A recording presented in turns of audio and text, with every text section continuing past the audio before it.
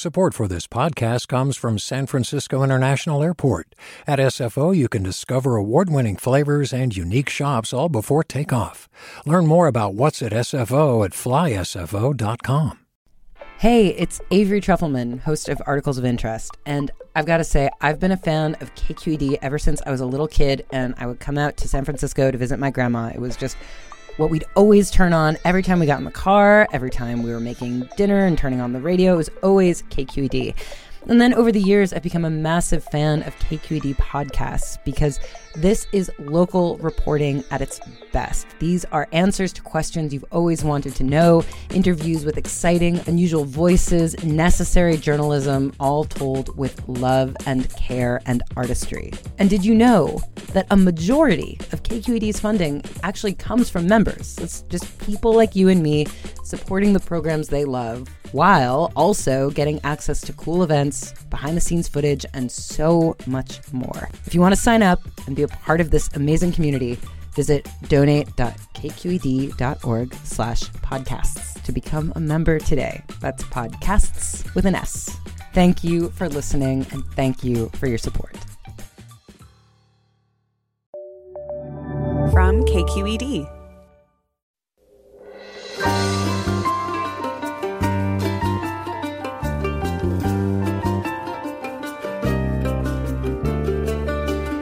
Welcome to Forum. I'm Alexis Madrigal.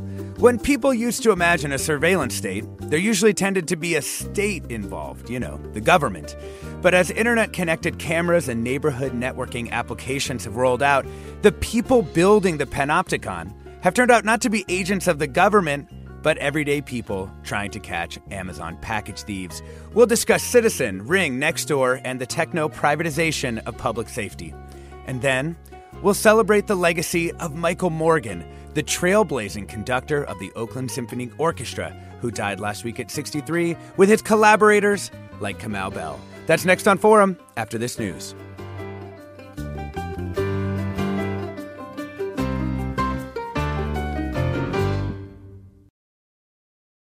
Welcome to Forum. I'm Alexis Madrigal. The Citizen app, like Nextdoor and Amazon's Ring service, has been blamed for inciting people to act like vigilantes. But Citizen, in particular, keeps pushing the boundaries of the role a private company should play in policing neighborhoods. They recently launched a private service called Protect that the company is billing as a, quote, digital bodyguard. Hit a button and you're connected with one of their Protect agents who they say can summon help. This is fraud territory. And many critics worry that the racial profiling private citizens do will surpass what we've seen from American police forces.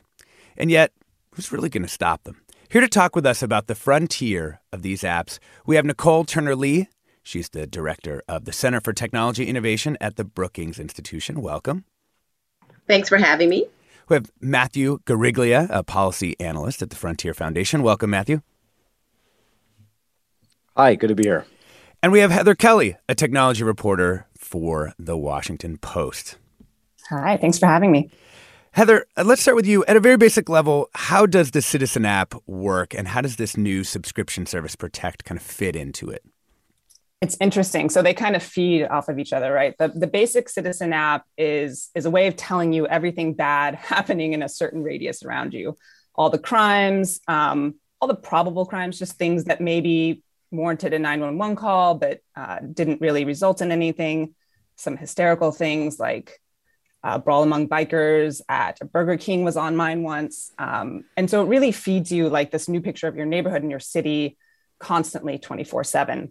And then the new feature is called Citizen Protect, and it's their first paid feature. You pay $20 a month, and it's kind of like OnStar or any security system where you press a button and you get somebody who's not officially a police officer, but they can, assess the situation and connect you to authorities. But here's the bonus, the very Citizen special sauce, is they can also issue an alert and summon people around you to come help you.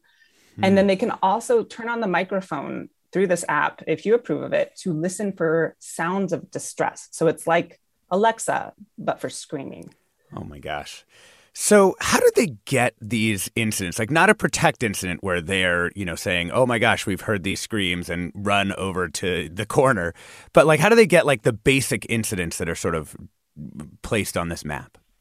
It's changed over time as they've been going. They seem to have some sort of special system where they can tap in, I guess, to like the 911 system. I've talked to the CEO about this, very not forthcoming about what this secret sauce is. And then people can also report things. They hire people to go around and like live stream from incidents as well. So that kind of builds them up into bigger news events. Wait, so they say like, okay, we see there's a fire over on this freeway. Go over there and take video of it? Yeah, they've had job listings in some of their bigger cities for like people to work for them to kind of go to the scenes of crimes, almost like little vigilante reporters, I guess. Oh my gosh. How do you see this? Like if you go to download this app in the App Store, it's listed under news. Like as a reporter yourself and a journalist, does this strike you as news? And if not, what's different about it? I mean, if you think about reporters, like we're trained to never run with something unless it's confirmed. That like we're this boundary between just, people saying, hey, he did something terrible. And like, no, let's research it. Let's confirm it. And Citizen just kind of does away with any boundaries. It's hey, I think this guy that just walked by looks a little suspicious. It's where you get into a lot of the racism problems. It just sort of feeds it directly to people without filtering it. And obviously the worst case scenario was recently there were some wildfires in the Pacific Palisades. And the CEO thought it would be a good idea to issue like $30,000 reward for any information. And it was the wrong person. Yeah. And reportedly some of his Slack messages about that have even come out with him saying, find this word we can't say on the radio. Let's get this guy before midnight. He's going down, and saying this guy is the devil. And it turned out it was, of course, the wrong guy. Nicole Turner-Lee, I want to ask you about how we should think about Citizen within the kind of ecosystem of apps that do similar things. The Nextdoor app, Ring from Amazon, that sort of provide this layer of video surveillance on different neighborhoods, as well as community connection, also in a less dystopian way. Well, I think it's such an interesting conversation. And listen, I'm a citizen like everybody else, and I love the fact that there's some, digital guardian angel that may be able to come help me if I'm in distress. But to your question, I think we have to be really careful about these digitally gated communities where people can make the determination of who's the bad guy, which in some cases replicates who the bad guy is normally stereotyped as, which are people of color, Black men, Black women, people who are not necessarily from your neighborhood, because many of these apps are hyper local, right? And they give people the opportunity to make judgments as to who should be in their community, who should not. And we fought very hard. I mean, we have a problem with policing in general. And now we have these apps that are essentially, emboldening people to take on that cause. So I find it to be one of those cases where, I always tell people technology is a two-edged sword, right? I like the fact that technology can do really cool and interesting and efficient things, but I'm also worried because the context in which it's deployed looks very much like a context that is still unequal, unfair, and has, much discrimination that if used inappropriately will actually lend itself to greater discrimination, systemic inequalities. Yeah. Nicole, I also can't help but think of the parallel to local television news where, really like decades of sociology have shown that, if you show a lot of crime on television news and you show a lot of brown and Black faces associated with that crime, that it has a very direct effect on people's perception of the criminality of particular groups. Oh, I think that is such a great case. As a sociologist, I have to remind people, we as sociologists have been doing this for a very long time before the technology was actually birthed.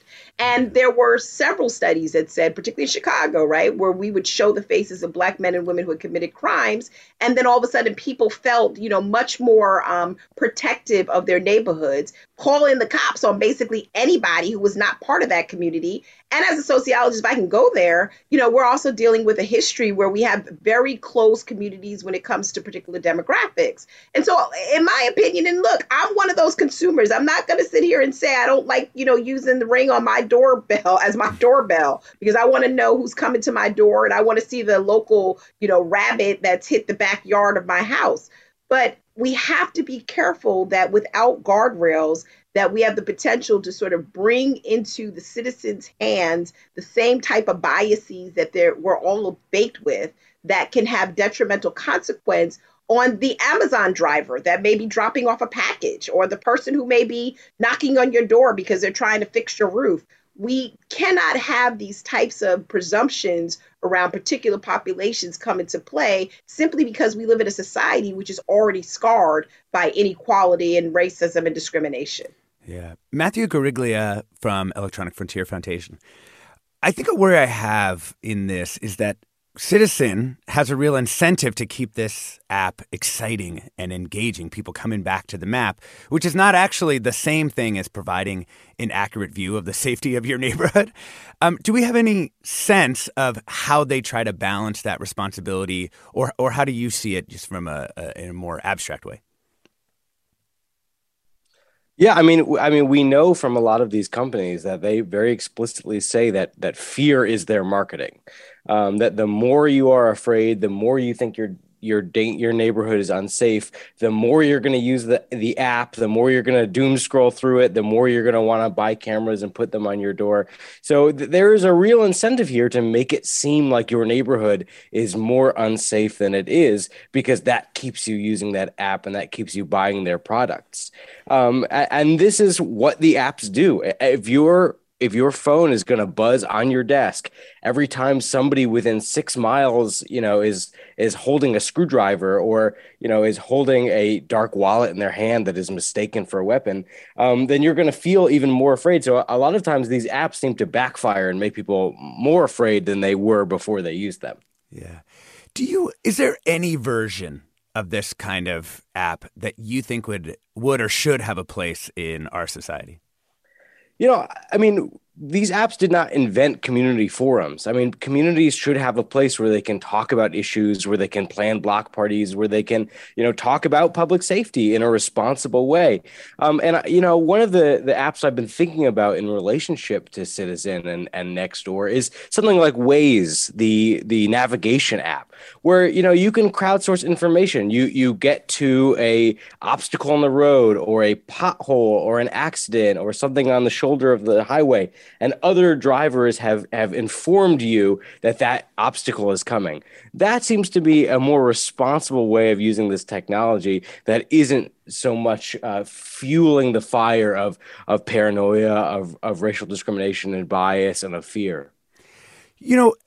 Waze, though, on the other hand, still doesn't provide, sort of democratic control or sort of safeguards, right?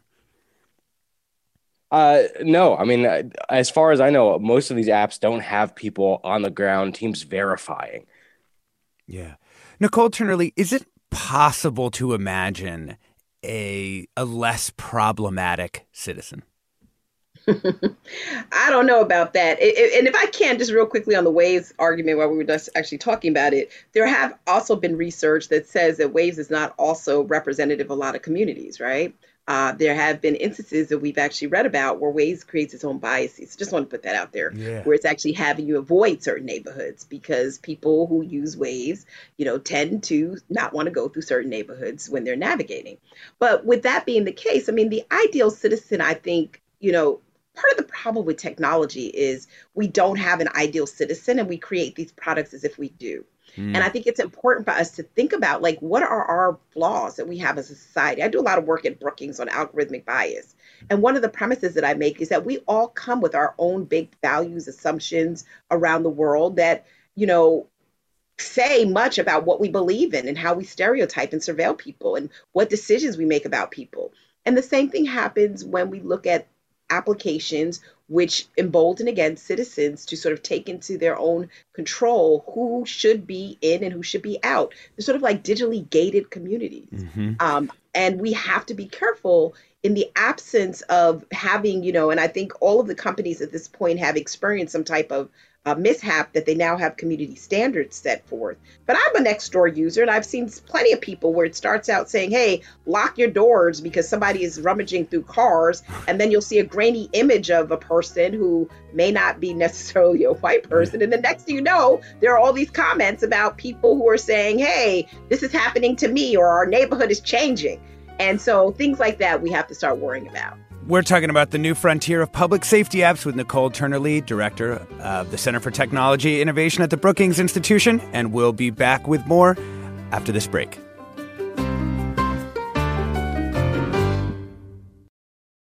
Support for Forum comes from San Francisco Opera. Set 10 years after a school shooting, the critically acclaimed opera Innocence takes us into a complex emotional journey where our understanding of innocence and guilt is constantly upended.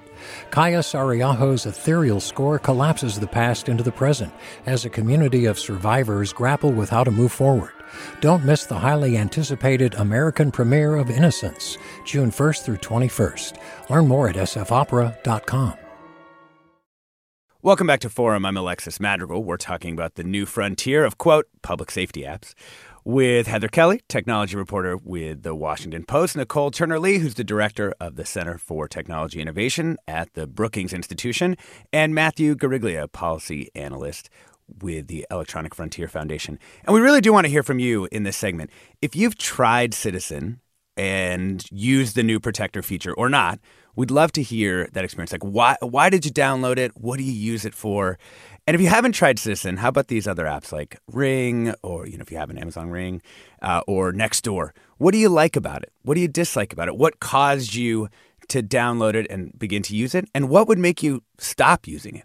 Give us a call now, 866-733-6786. That's 866-733-6786. You can also get in touch on Twitter and Facebook. We're at KQED Forum, or you can email your questions to forum@kqed.org. Heather Kelly, I wanted to ask you about the relationship between these citizen surveillance apps and the actual police, and whether or not they have links or how they share data or video or those kinds of things. Yeah, sure. So I think the most kind of famous example here is going to be Ring, the Ring cameras, which is owned by Amazon. And they are kind of notorious for early on having a lot of partnerships or trying to create partnerships with local police departments. It was one of the first times we saw a company going after this market so boldly. What they did is they included a way for police to kind of encourage people in the neighborhood to get on Ring. And then if there was a crime, they would have a way to sort of do a blast email or notification and ask for that footage. They kind of recently updated this, I know, thanks to EFF, thanks, Matthew, that now they're going to do a notification just through the app. So it might reach fewer people. There might be more transparency. So we'll really see how that works out. And then it's interesting, Citizen has a bit more of a complicated relationship with law enforcement. I tried calling the police departments for every city that they were in at the time. And they're sort of like wary partners, I feel like. There's no official partnerships. They're friendly. And the police aren't really that interested in talking about the Citizen app too much, I'm finding so far. Kimberly writes, my neighborhood of West Menlo Park is absolutely more unsafe. We've had more break-ins in the last 5 years than in the 31 years I have been here. I need all the security help I can get. Nicole Turner-Lee, earlier we were talking about society in general, and it does feel that when people have the sense that public safety is breaking down or that society has become more unsafe, they will turn to these private solutions, whether in the old days it would have been, a gated community or private security. Are there things that we know that make people feel more safe that don't necessarily involve using these sort of private security forces? Well, it's such an interesting question, right? Because back in the days, we used to have things like Neighborhood Watch, right? We had, I grew up in New York. We had the Guardian Angels who used to sit on the subway back when actually Giuliani was mayor. And we had, people who actually just believed in keeping in touch with their neighbors and keeping an eye out on their house. This was before technology. The very famous author, Robert Putnam, wrote a book around the time when we became much more industrialized called Bowling Alone, where we found ourselves really more individualized when it came to our livelihood. And I think technology sort of created an opportunity for us to get back together and create these collective consciousnesses, right? We've got social media, which brings people together with same interests or affinity groups. We now have these citizen surveillance tools, which allows us to cleave when it comes to our neighborhood and in our protection and our safety. And now with the Citizen App Protect app, we're able to actually get an on-call guardian angel when we feel that we're under distress. In my opinion, it is hard these days with technology as the new normal to actually do anything offline. And when we see those stories, a Good Samaritan steps in and helps break up a fight, or someone sees someone breaking in your house and calls the police. That's actually more rare, right, than it was normal before technology.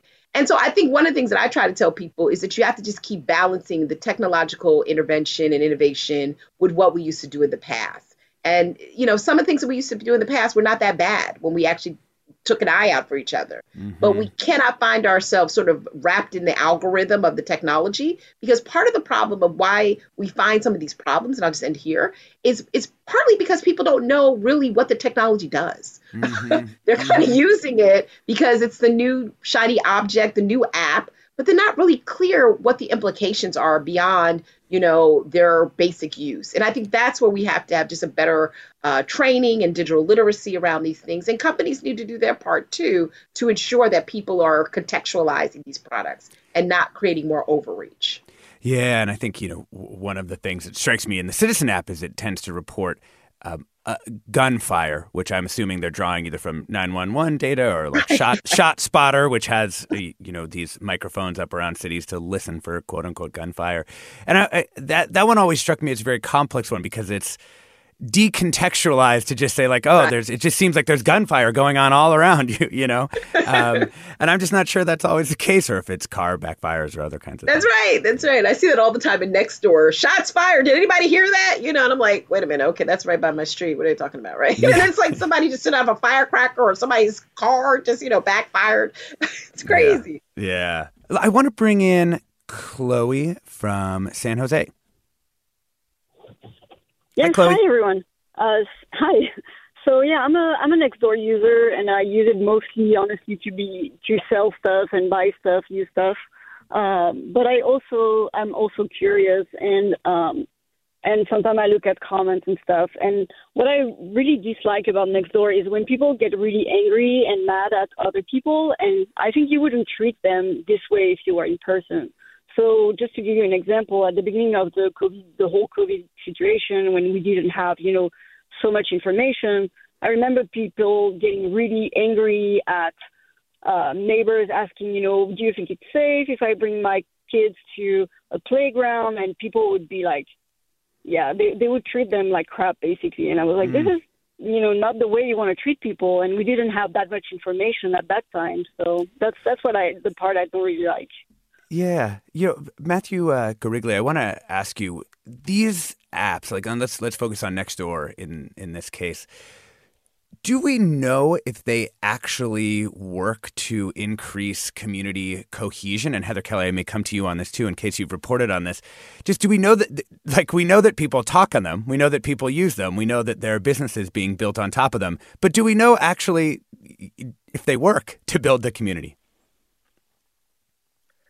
Yeah, I'm not really sure. I haven't seen any data on community building, but I mean, if you look in the comments of Nextdoor and Citizen, they are often quite divisive. It does often fall prey to the larger problems we have on the internet right now of extreme polarization, and when those conversations have to do with people who people believe are being suspect or crime and safety, often it takes quite a racist hinge, and it gets pretty extreme in those comments. Yeah. Commenter agrees with you here too. Joan writes, I stopped reading Nextdoor years ago for exactly the reason that it's being discussed. It seemed every day I found at least one post, if not more, about black men walking through my relatively white neighborhood of Rockridge in Oakland. I mean, has no one ever heard of a black man just walking down the street with no ulterior motive, especially in a minority city? Heather Kelly, I wanted to come to you on the same question that I just asked Matthew about, which is what we know about how these apps actually work to increase community cohesion or public safety. It was interesting. So in March of 2020, I did a story about how Nextdoor very, very briefly was like a really nice place to be. Like people were going out of their way to be nice to neighbors. They'd been locked down a couple of weeks. They were offering to get groceries and help senior citizens. And then as I was reporting the story, it took a turn and it was turning into this place for mask shaming, or, people, there's kids outside without masks, or they're too close to each other. And so it very quickly pivoted to people being judgmental from their windows again, which is, of course, its specialty. And it's so hard because you're neighbors, but I feel like I don't actually know a lot of the people that consistently post to my neighborhood next door. They're not the ones that I talk to every day, that I see going up and down the street. It's your neighbors, but it's not like your community necessarily. And I think that's where you get sort of these sort of hostile comments. People don't look you in the eye when they say them, and you are going to sort of lose some filters and some etiquette. Yeah. We also have an email list on our block, and then there's Nextdoor, and you can just see even between those two things how different the modes of interaction are. The email list is like succulent cuttings out on the corner, and Nextdoor is usually not. A listener tweets, I use Citizen to understand where crime is happening around me in the wild streets of San Francisco. Going out for a walk, first check to see where the most recent knife-wielding suspect was so I can walk the opposite direction. I want to bring in Brendan from West Oakland, who has also used the Citizen app. Welcome, Brendan. Hey, how's it going? Good. So I just wanted to kind of relate my experience with the Citizen app. I have a lot of feelings about it, so I'll try to be brief. But so I live in West Oakland. Obviously, crime has been like a bit on the rise here, and a housemate of mine had this app. I decided to try it out just to see kind of what it felt like.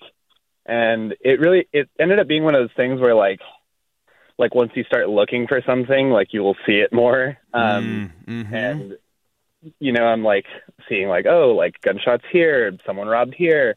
And like eventually it kind of culminated in like actually seeing in real time, like hearing gunshots and then seeing a car crash into another car at an intersection and like men running out of the car. And then, my app blowing up with all these notifications. And I was like, geez, this is like really intense. And then the day before I deleted the app, I had this experience of like, I drove home with my girlfriend and got out of the car, and then like this car drove by us, and like in the back of my head, I was like, is this guy going to like come out of his car and shoot us? And that was just like such a messed up thought to have that I was like not used to feeling, that I was like, okay, we can't be doing this. So I deleted the app, and like ultimately I think what it comes down to for me is that like these kinds of apps are sort of like using our fear to sort of like kind of suck us further into the like app ecosystem and sort of like divulging more and more of our like personal information and our whereabouts and your money. Yeah, and our money. And, it's kind of just not the world that I want to live in. And like, I understand that like there are scary things around us, but like, the human mind is only capable of like experiencing so much, fear, and there is like a certain like irrationality in like going about your life and living it. And, like we get on the highway every day, and that's kind of insane too. Yeah. And sometimes you just can't think about like, everything that could go wrong at any given moment. Thank you. Yeah. Brendan No, I appreciate it. And I think that a lot of people do download these apps to have that ambient awareness of sort of what's going on around me. And the real question is the information that's in the app an accurate picture of what's going on around you, or is it actually distorting what you see all around? I want to ask, let's go to one more call. Let's go to Lee in San Jose. Hey, how you doing? Thanks for having me on here. I wanted to make a couple quick points. Is that I'm a former founder of a app that's very similar to some of these other kind of safety-related apps in the past, but we had shut that down about a year and a half ago for a couple of reasons. And I do want to make this up. We crowdsourced data from whether it's from news or from social media, things like the Nextdoors, or just people randomly posting directly to the app. And we started this with the intent that I have a special needs son that's at about the age that wants to walk around and such. So I wanted to understand what's the safety around my neighborhood if I let him walk independently. So we founded this app and built it out with that positive feature in mind to have safety for people. Is there a sexual predator that moved in your neighborhood? How violent? What's the gun violence rating? So we pulled all this data in there to give us an understanding. but it wasn't with the intent to strike fear in people so that we can get more of their data. It was an altruistic manner of, let's provide a sense of comfort. But we actually ended up shutting it down, not for funding reasons, but there was a lot of uproar, and a lot of even our close friends around us were saying, there's so much fear in there. I don't want to see constant negativity on, hey, there's another car accident, another fire. So I just wanted to comment, because I've heard that in a number of different callers and various people, that these apps are there to instill fear in people because fear sells.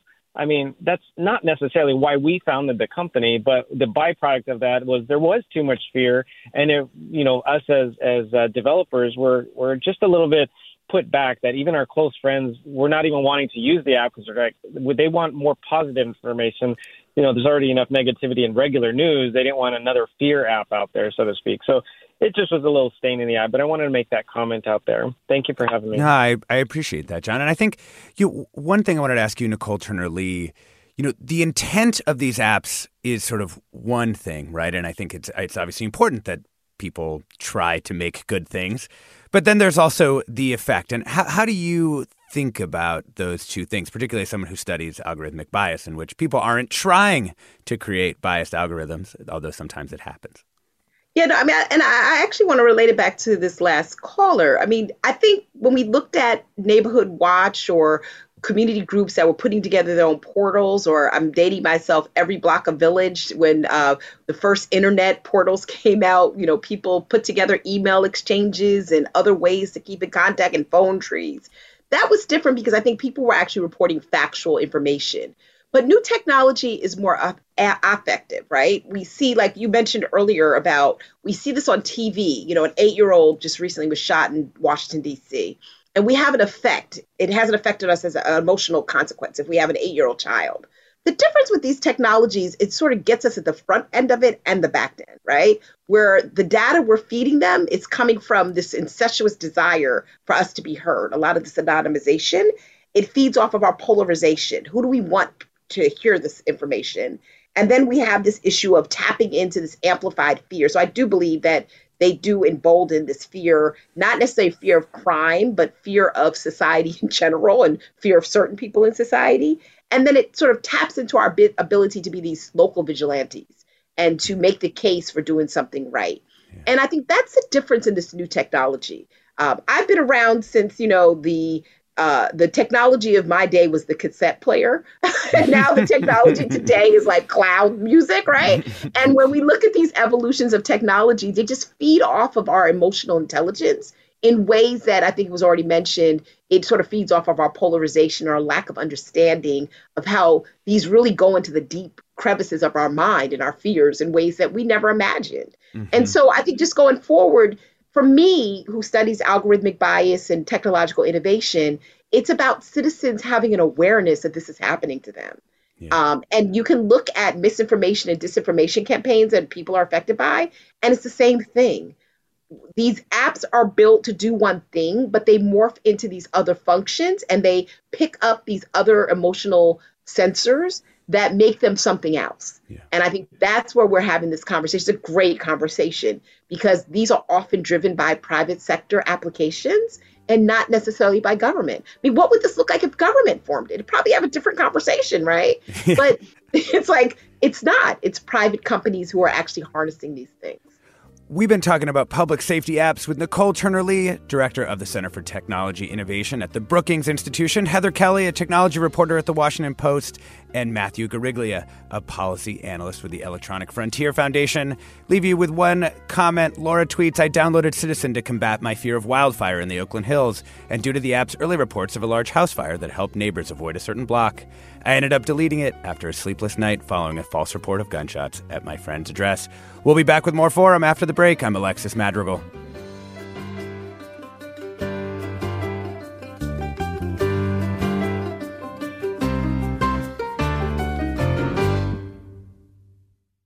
Support for Forum comes from San Francisco Opera.